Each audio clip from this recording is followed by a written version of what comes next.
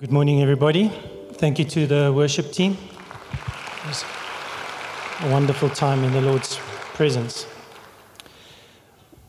We want to look at the lives of three men this morning as we will get to the scriptures that speak about them now. The first man's name, he's probably a very young man, maybe in his early teenage years. His name is Onesimus. Okay, Onesimus. Onesimus is a runaway slave. He lived in the first century, about AD 65, AD 63 maybe, we pick up on his story. But he's a slave who's run away. Now, in the first century world, slavery was quite common. Some estimates say that up to perhaps a third of the population in the Roman Empire lived as slaves. Onesimus was a runaway slave. He'd stolen some things from his master and somehow used that to finance his trip. But while he's on his trip, he meets up with a man you might have heard of. His name was Paul, the apostle. And somehow in his connection with Paul, or before his connection with Paul, he gets born again. He becomes a Christian. He becomes a believer. And God changes his heart. And he realizes that he has to go back to his master to make right what he has done wrong. Now, in the first century Roman world, various things could happen to runaway slaves when they came back to their masters. It's important here to realize that slaves at this time were primarily viewed as property, not persons. And so they were viewed simply in terms of their economic value. For some of you that might feel familiar where you work, your value is determined by your input and your economic value to the company. But slaves were property, not people. And so if they were run away, you'd lost economic value. And so some of the Roman laws said that you could extract from the slave what you felt was recompense due to you. There's records of slave masters killing their slaves to set an example to other slaves, to show them what happens when you run away. Various forms of very cruel punishment will happen, definitely forms of beating, because an example had to be set of what happened when you run away. But Onesimus comes to faith in Jesus, and he realizes he has to go back and make right what he has done. And Paul refers to him as a son in the faith is the implication. And so Onesimus is returning to his master, really uncertain of his fate and his future. The second man that we're looking at today in our story is Onesimus' master. His name is Philemon. Because we're in South Africa, you can say Philemon, but I'm English and want to sound like I should belong here, so I'm saying Philemon. It's quite close to probably the Greek as well. Philemon is a slave owner. He's Onesimus' master, and he has to make a decision, as Paul writes to him, a bit, as we'll read later, about what he's going to do. Philemon is a man of some means. He owns property, he owns slaves. We're not sure how many. But he's also a believer. He's also a Christian.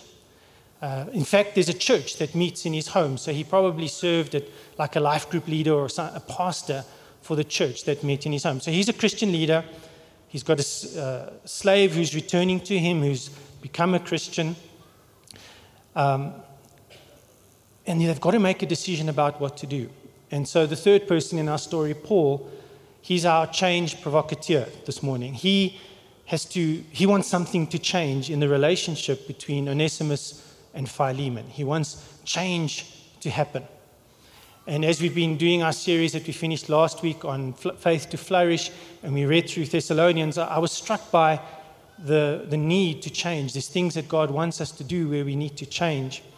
And it's good to know, and what we want to look a little bit today is how do we initiate real change? How do we initiate real change? Change that moves beyond good intentions and hopefully some of the good New Year's resolutions we're going to have. Real change that makes a difference. How do we perhaps become better spouses, better parents?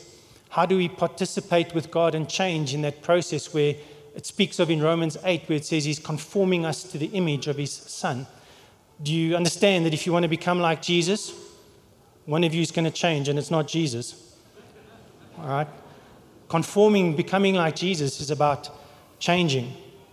But what about initiating change beyond just ourselves, initiating change beyond our homes, perhaps in our extended family, as over this season we often meet with extended family? What about change in our workplaces? How do we start change where things are regarded as being done in a certain way? Slavery was a first century institution. Things were just that way. That was how it was done. That was the condition and the fate for many people at that time. How do we change things that are regarded as normal but not necessarily godly?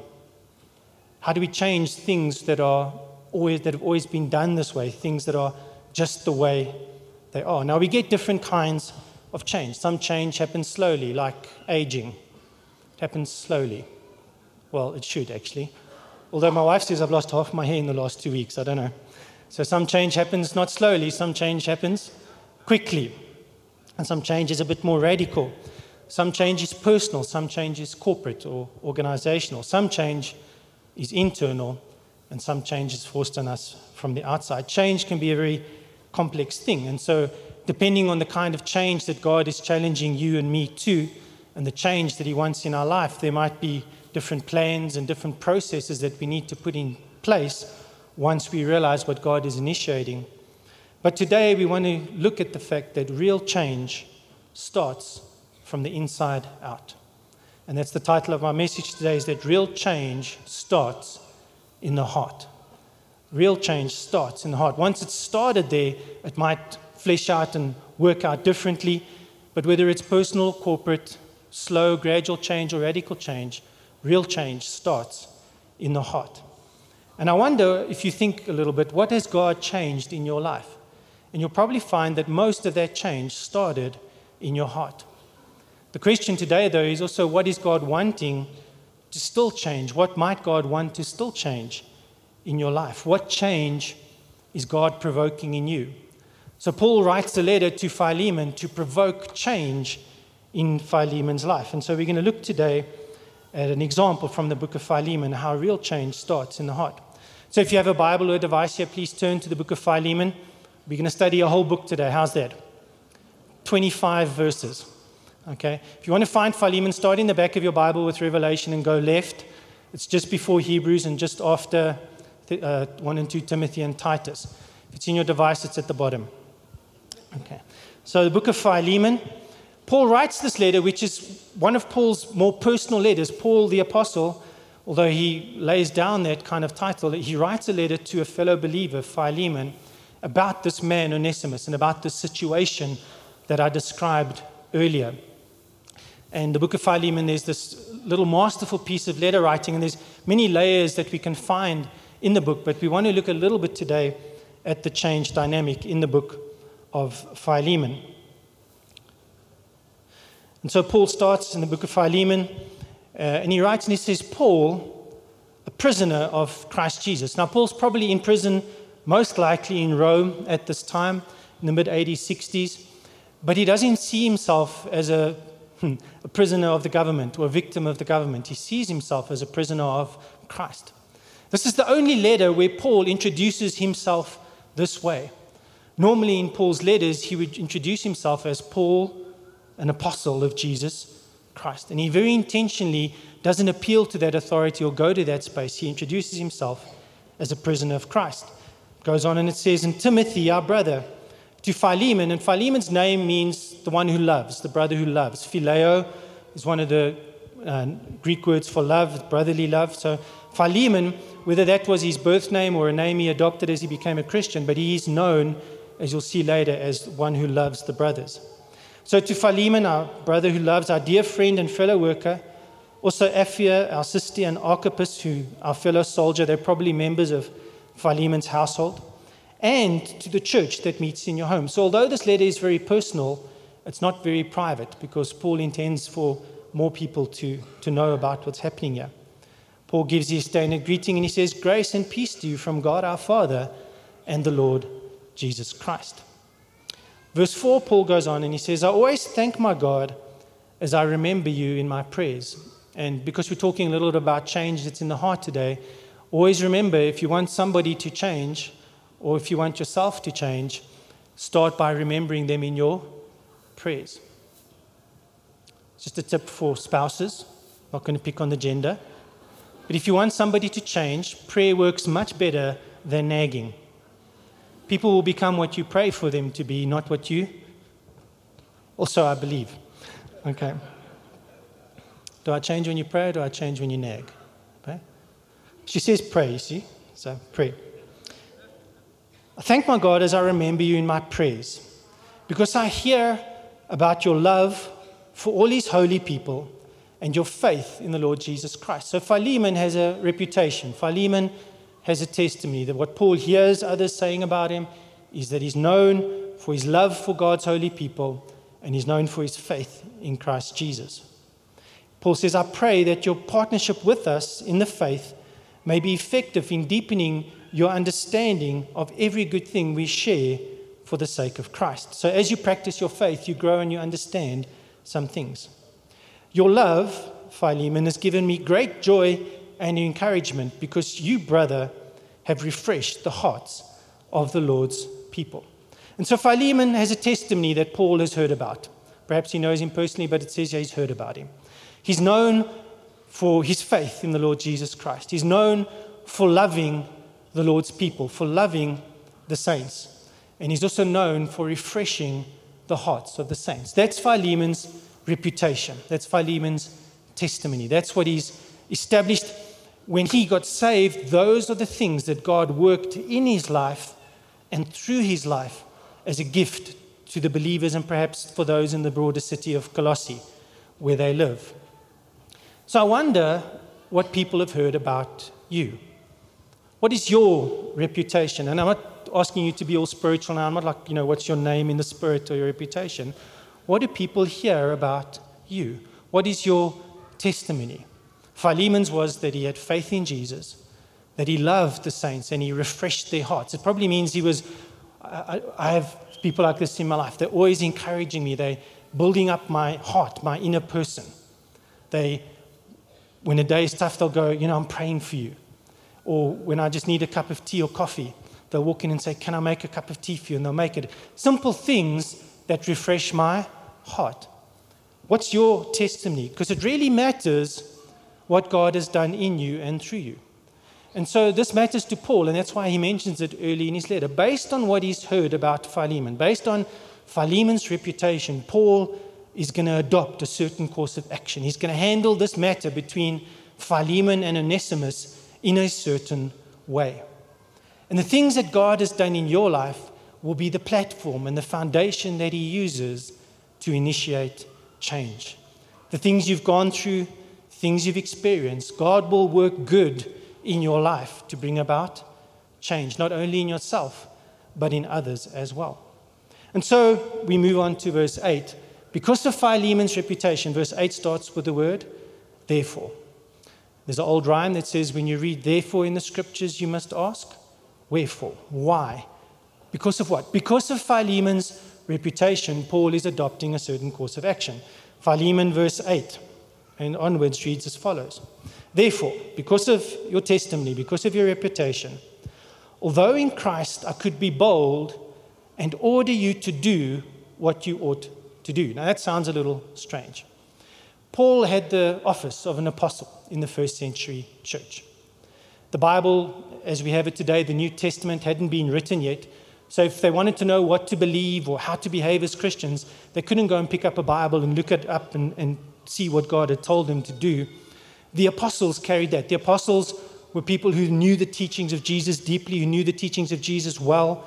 In this instance, the 12, and Paul became one of them. They'd met Jesus personally in encounter.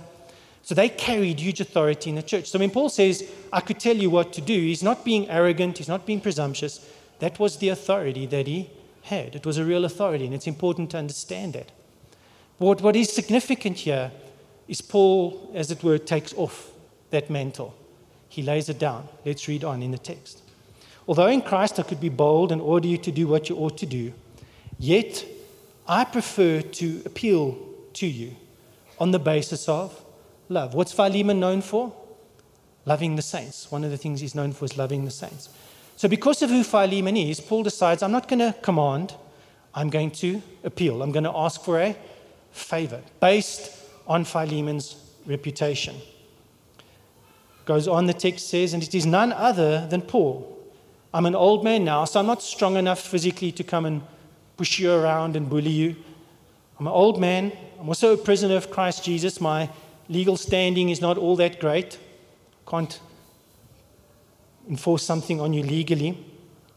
I appeal to you for my son, Onesimus. The name Onesimus means useful. It's a common slave name. How would you like to be called useful? Or would you name your children useful? Sometimes in the Bible we read these names like in the Romans chapter 16 at the greetings, greet Secundus and Primus. It's number 1, number 2. Those are slave names. Now, Onesimus is a slave name. It means useful. Okay? Typical name that could have been given to a slave. I appeal to you for my son, Onesimus, who became my son's while I was in chains. So while Paul's probably in prison in Rome, somehow Onesimus becomes a spiritual son. He comes to faith, and Paul develops a heart for him. Formerly, Paul writes, he was useless to you. In other words, he didn't live up to his name. Philemon lives up to his name. He's known for loving the saints. But Onesimus was useless. He didn't live up to his name.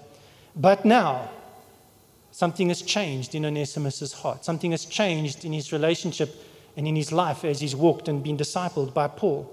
But now, he has become both useful both to you and to me.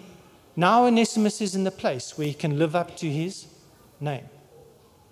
I wonder what Philemon's view would have been of his runaway slave. Remember, he's thinking of Onesimus only at this stage in economic terms, most probably. He's got economic value to him, and he hasn't proved value, so very fair to say that Onesimus would probably have seen him as a rather useless piece of property, actually. Paul writes, and he carries on in verse 12, and he says, I am sending him, Onesimus, who is my very heart. Remember, one of the things that Philemon is known for is refreshing the hearts. And so Paul masterfully just positions Onesimus in this place as being the heart. He's starting to appeal to Philemon to be who he is known to be. I'm sending him, who is my very heart, back to you. I would have liked to keep him with me so that he could take your place in helping me while I'm in chains for the gospel. This was common first century practice. When one of the brothers or sisters in Christ was locked up in jail, the other believers in the town or the city would find a way to assist them and help them. First century jails were terrible places. And it wasn't like the government looked after you. You relied on the goodwill of others, perhaps even to feed you and for your basic needs. And so it was common practice in the first century church, when fellow believers were locked up, that the others would take care of them. So Paul's not being presumptuous here. I would have liked to keep him with me so that he could take your place in helping me while I'm in chains for the gospel. But I did not want to do anything without your consent. Paul the apostle, the prisoner of Christ, is completely respecting Philemon's position in this matter. So that any favor you do will not seem forced, but would be voluntary.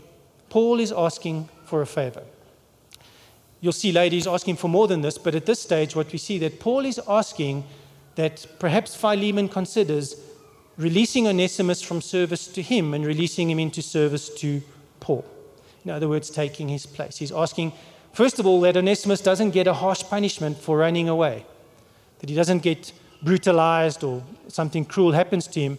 And then on top of that, he's asking that perhaps Philemon considers sending him back. He's asking for a little bit more than that, but we'll get there now.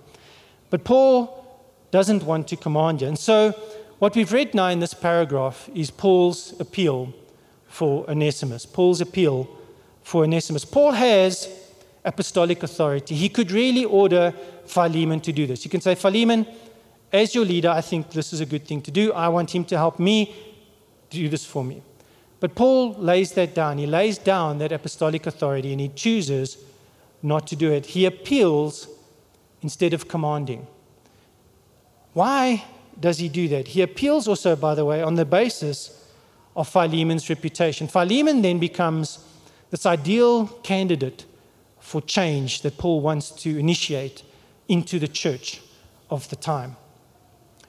Why does Paul ask for a favor? Why doesn't he just command? Obviously, what happens to Onesimus is incredibly important to him. It's significant. He really cares for him. He is my very heart, Paul says. So couldn't he just have assured the outcome he wanted by going, thou shalt?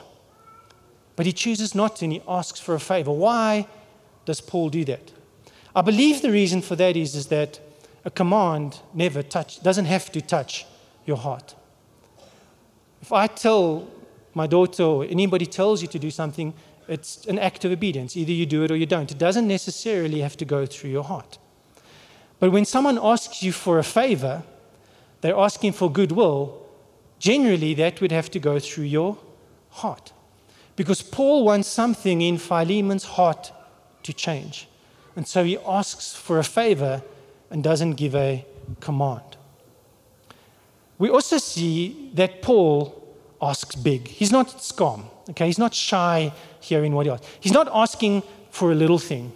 He's asking big. He's asking Philemon to do a big thing, to let Onesimus come back to him, to give up something that might be of value to him, to do things differently from the way they've always been done. And he's asking him to release him back to him. So Paul asks big, but it's important to also notice he asks outside the norms of the day. It wasn't normal just to let your runaway slaves go unpunished. It wasn't normal just to say, it doesn't matter, you go help Paul.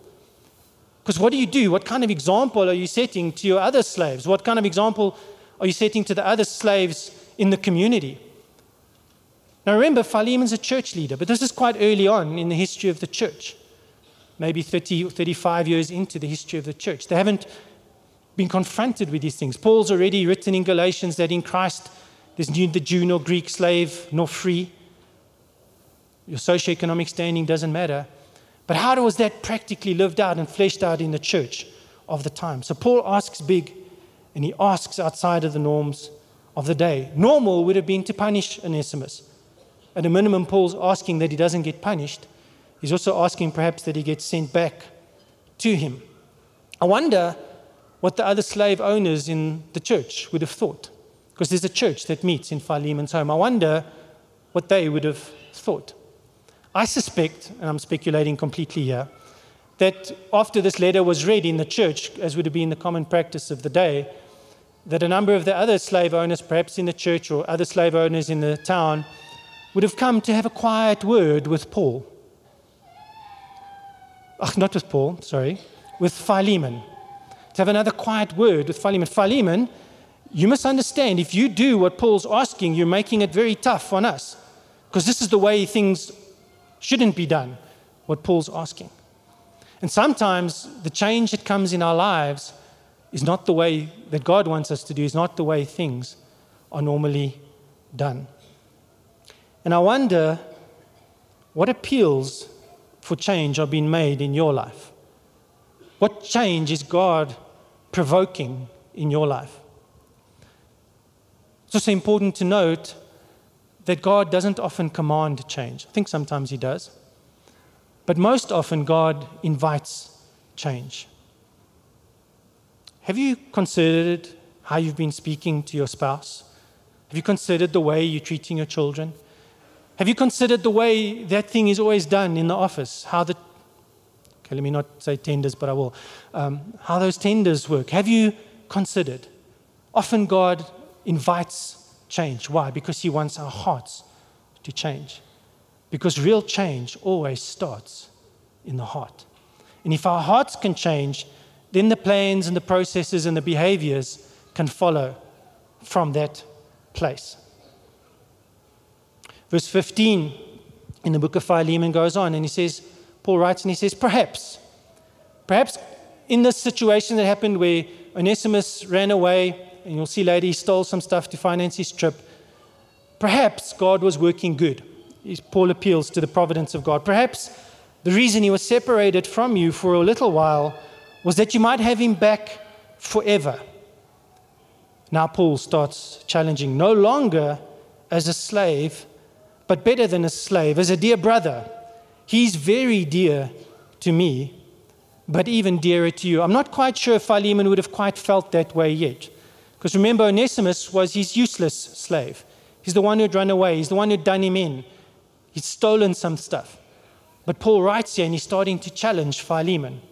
He's dear to me, but even dearer to you, both as a fellow man and as a brother in the Lord. Now, we read that statement, and it's quite easy to read. But in the first century world, that is a challenge. And Paul here challenges Philemon's view. How is Philemon going to see Onesimus? Is he going to see him purely just as property? Or is he going to see him as a person? Is he going to see him purely for his economic value? Or is he going to see him as a man, as a human being? And then beyond that, not just as a human being, but as a brother in the Lord. Paul starts challenging Philemon's view of Onesimus. It's important to note here that Paul's challenge is not based on his preferences, it's based on biblical values. All men, all humans are created in the image of God. Men and women together, created in the image of God, and that gives them value. And it's that value statement that Paul is challenging Philemon's view, the view that was normal in the day, the view that things had always been done this way. Paul begins to challenge. He challenges from the biblical view. So what do we regard as normal in our context and in our lives that don't necessarily align with Scripture, that don't necessarily align with God's ways? I'm wondering if God isn't challenging us to change some of those things that we regard as normal. Perhaps in your family, things have always just been done this way, and God's asking you to become, like Paul, an agent of change, to provoke change in people. What do we regard as normal? What do we regard as normal just about ourselves? It's just the way I am. And people have been nagging and praying for you to change for years. But your answer is always, it's just the way I am. And the challenge to change comes. Paul keeps on. He doesn't let up. Verse 17. So if you consider me a partner, because Philemon's a leader in the church, they're working together for God. If you consider me a partner, watch this. Welcome him, your runaway, useless slave, as you would welcome me. How do you think Philemon would have welcomed the Apostle Paul? I don't know if they had red carpets in the first century, but it would have kind of been more the red carpet treatment than the whack on the head at the back of the door treatment.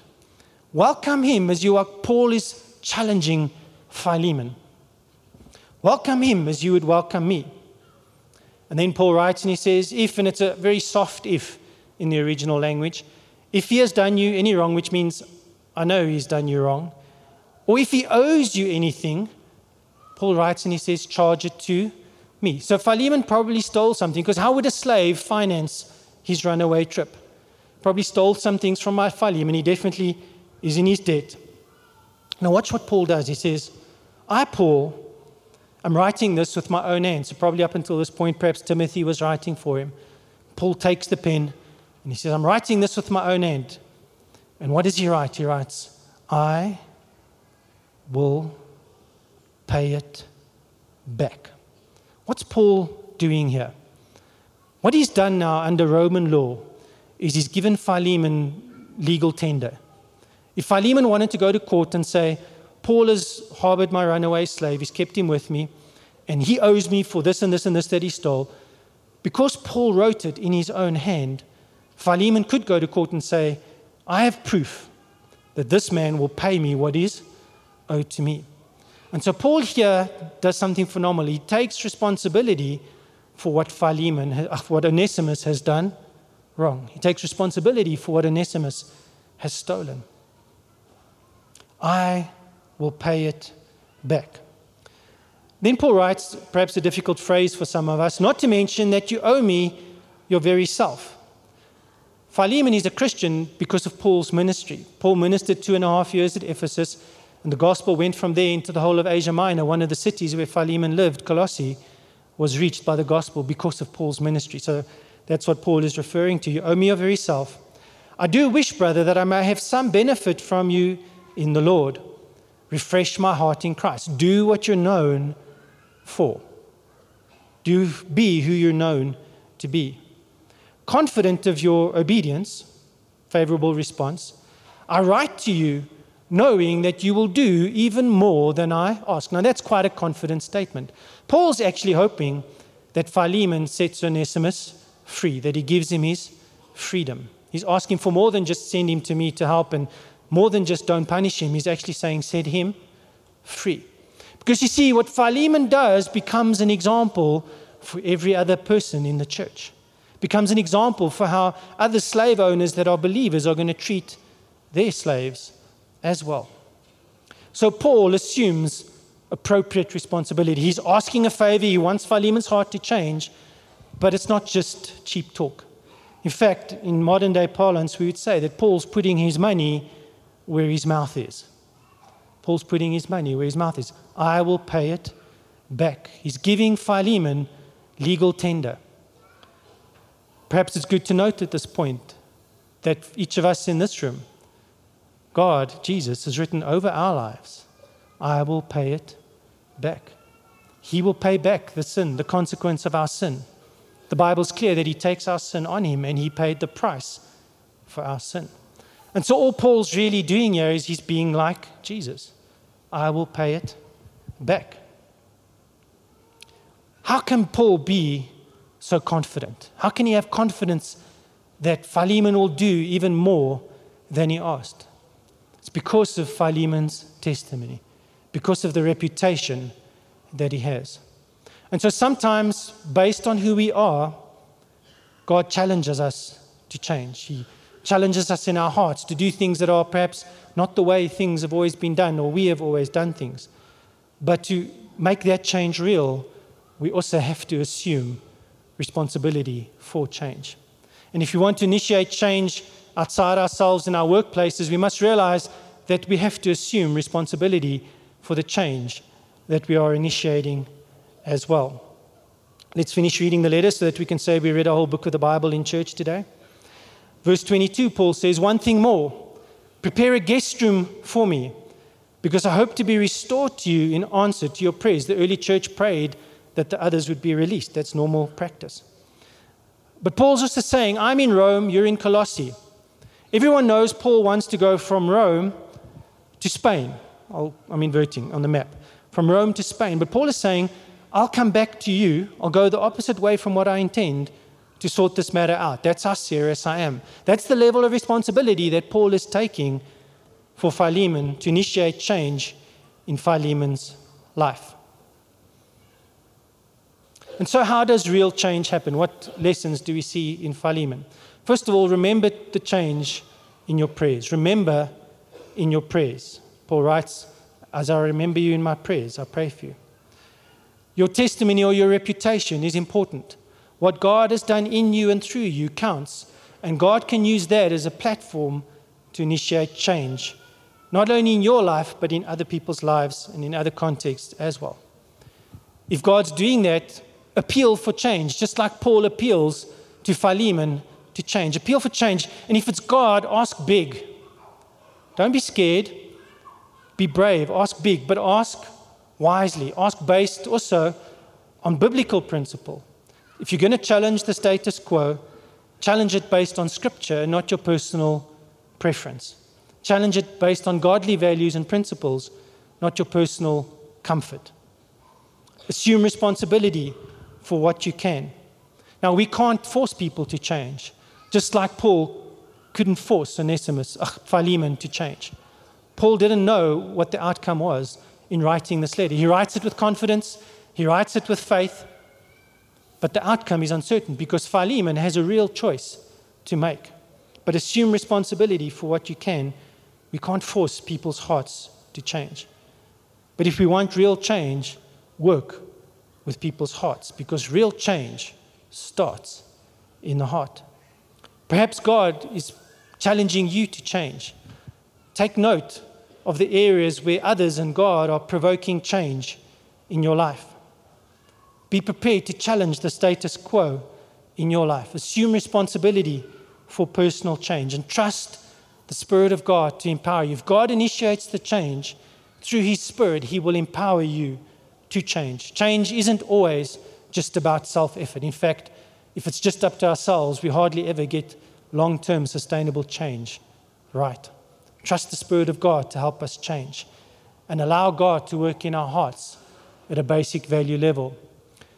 King David had a similar experience. He just sinned terribly, committed adultery with Bathsheba. And he writes a song. It's recorded for us in Psalm 51. He writes a song about it. And in verse 10 of that song, he says, "Create in me a clean heart, O God, and renew a steadfast," or some translations say, "renew a right spirit within me." And perhaps that's also a good place this morning to start to consider change.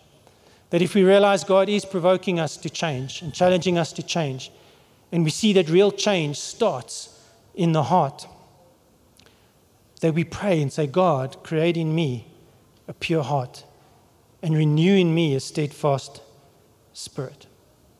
So do we know what happened with Philemon and Onesimus? Anybody? Do you want to know?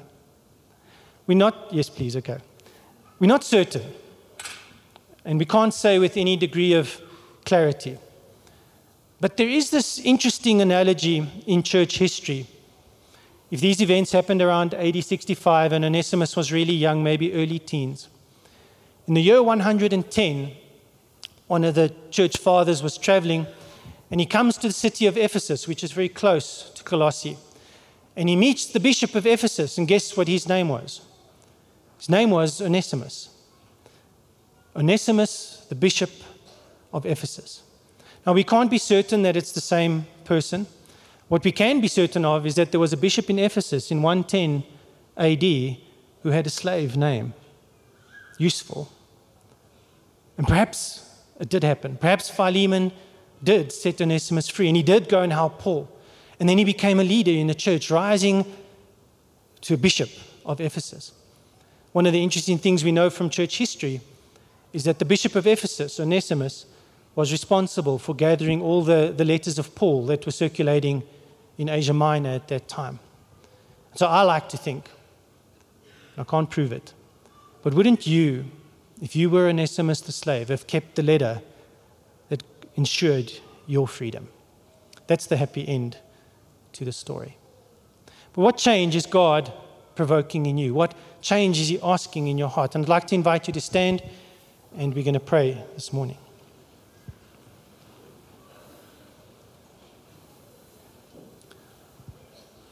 Father, thank you that each of us standing has a reputation. We have a testimony of what you've done in us and through us. And that testimony can become a platform to initiate change in our world. And so, Lord, I pray for us over this time where perhaps it's a bit quieter for many. We've got time to reflect and we've got some time to think.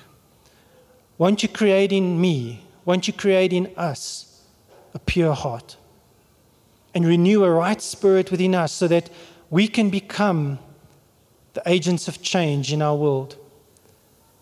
Lord, you know that at Hatfield you've asked us to be a community on a mission. Help us to be a community whose hearts are challenged to change. Help us to be a community where real change starts in our hearts. I pray, Lord, for those you have spoken to this morning, that you have provoked, that you have challenged to change. That by your Spirit you would create in them a new heart, but that you will give them the courage, the power, and the plan of how to accomplish the change that you want to effect in their lives and through their lives. So I pray your blessing on each one, Lord. Pray you bless each one as they go into this week, as we travel, for the loved ones that are coming, for the loved ones that we'll meet. Thank you, Lord, for times that we can be together. So I bless each person watching on YouTube, listening to my voice this day. In Jesus' name. Amen. So real change starts in the heart. If you feel you need some prayer, there will be some pastors, and if we can ask perhaps some of the shepherds and elders who are here to help us pray, we'd love to pray with you. You're welcome to come. Amen.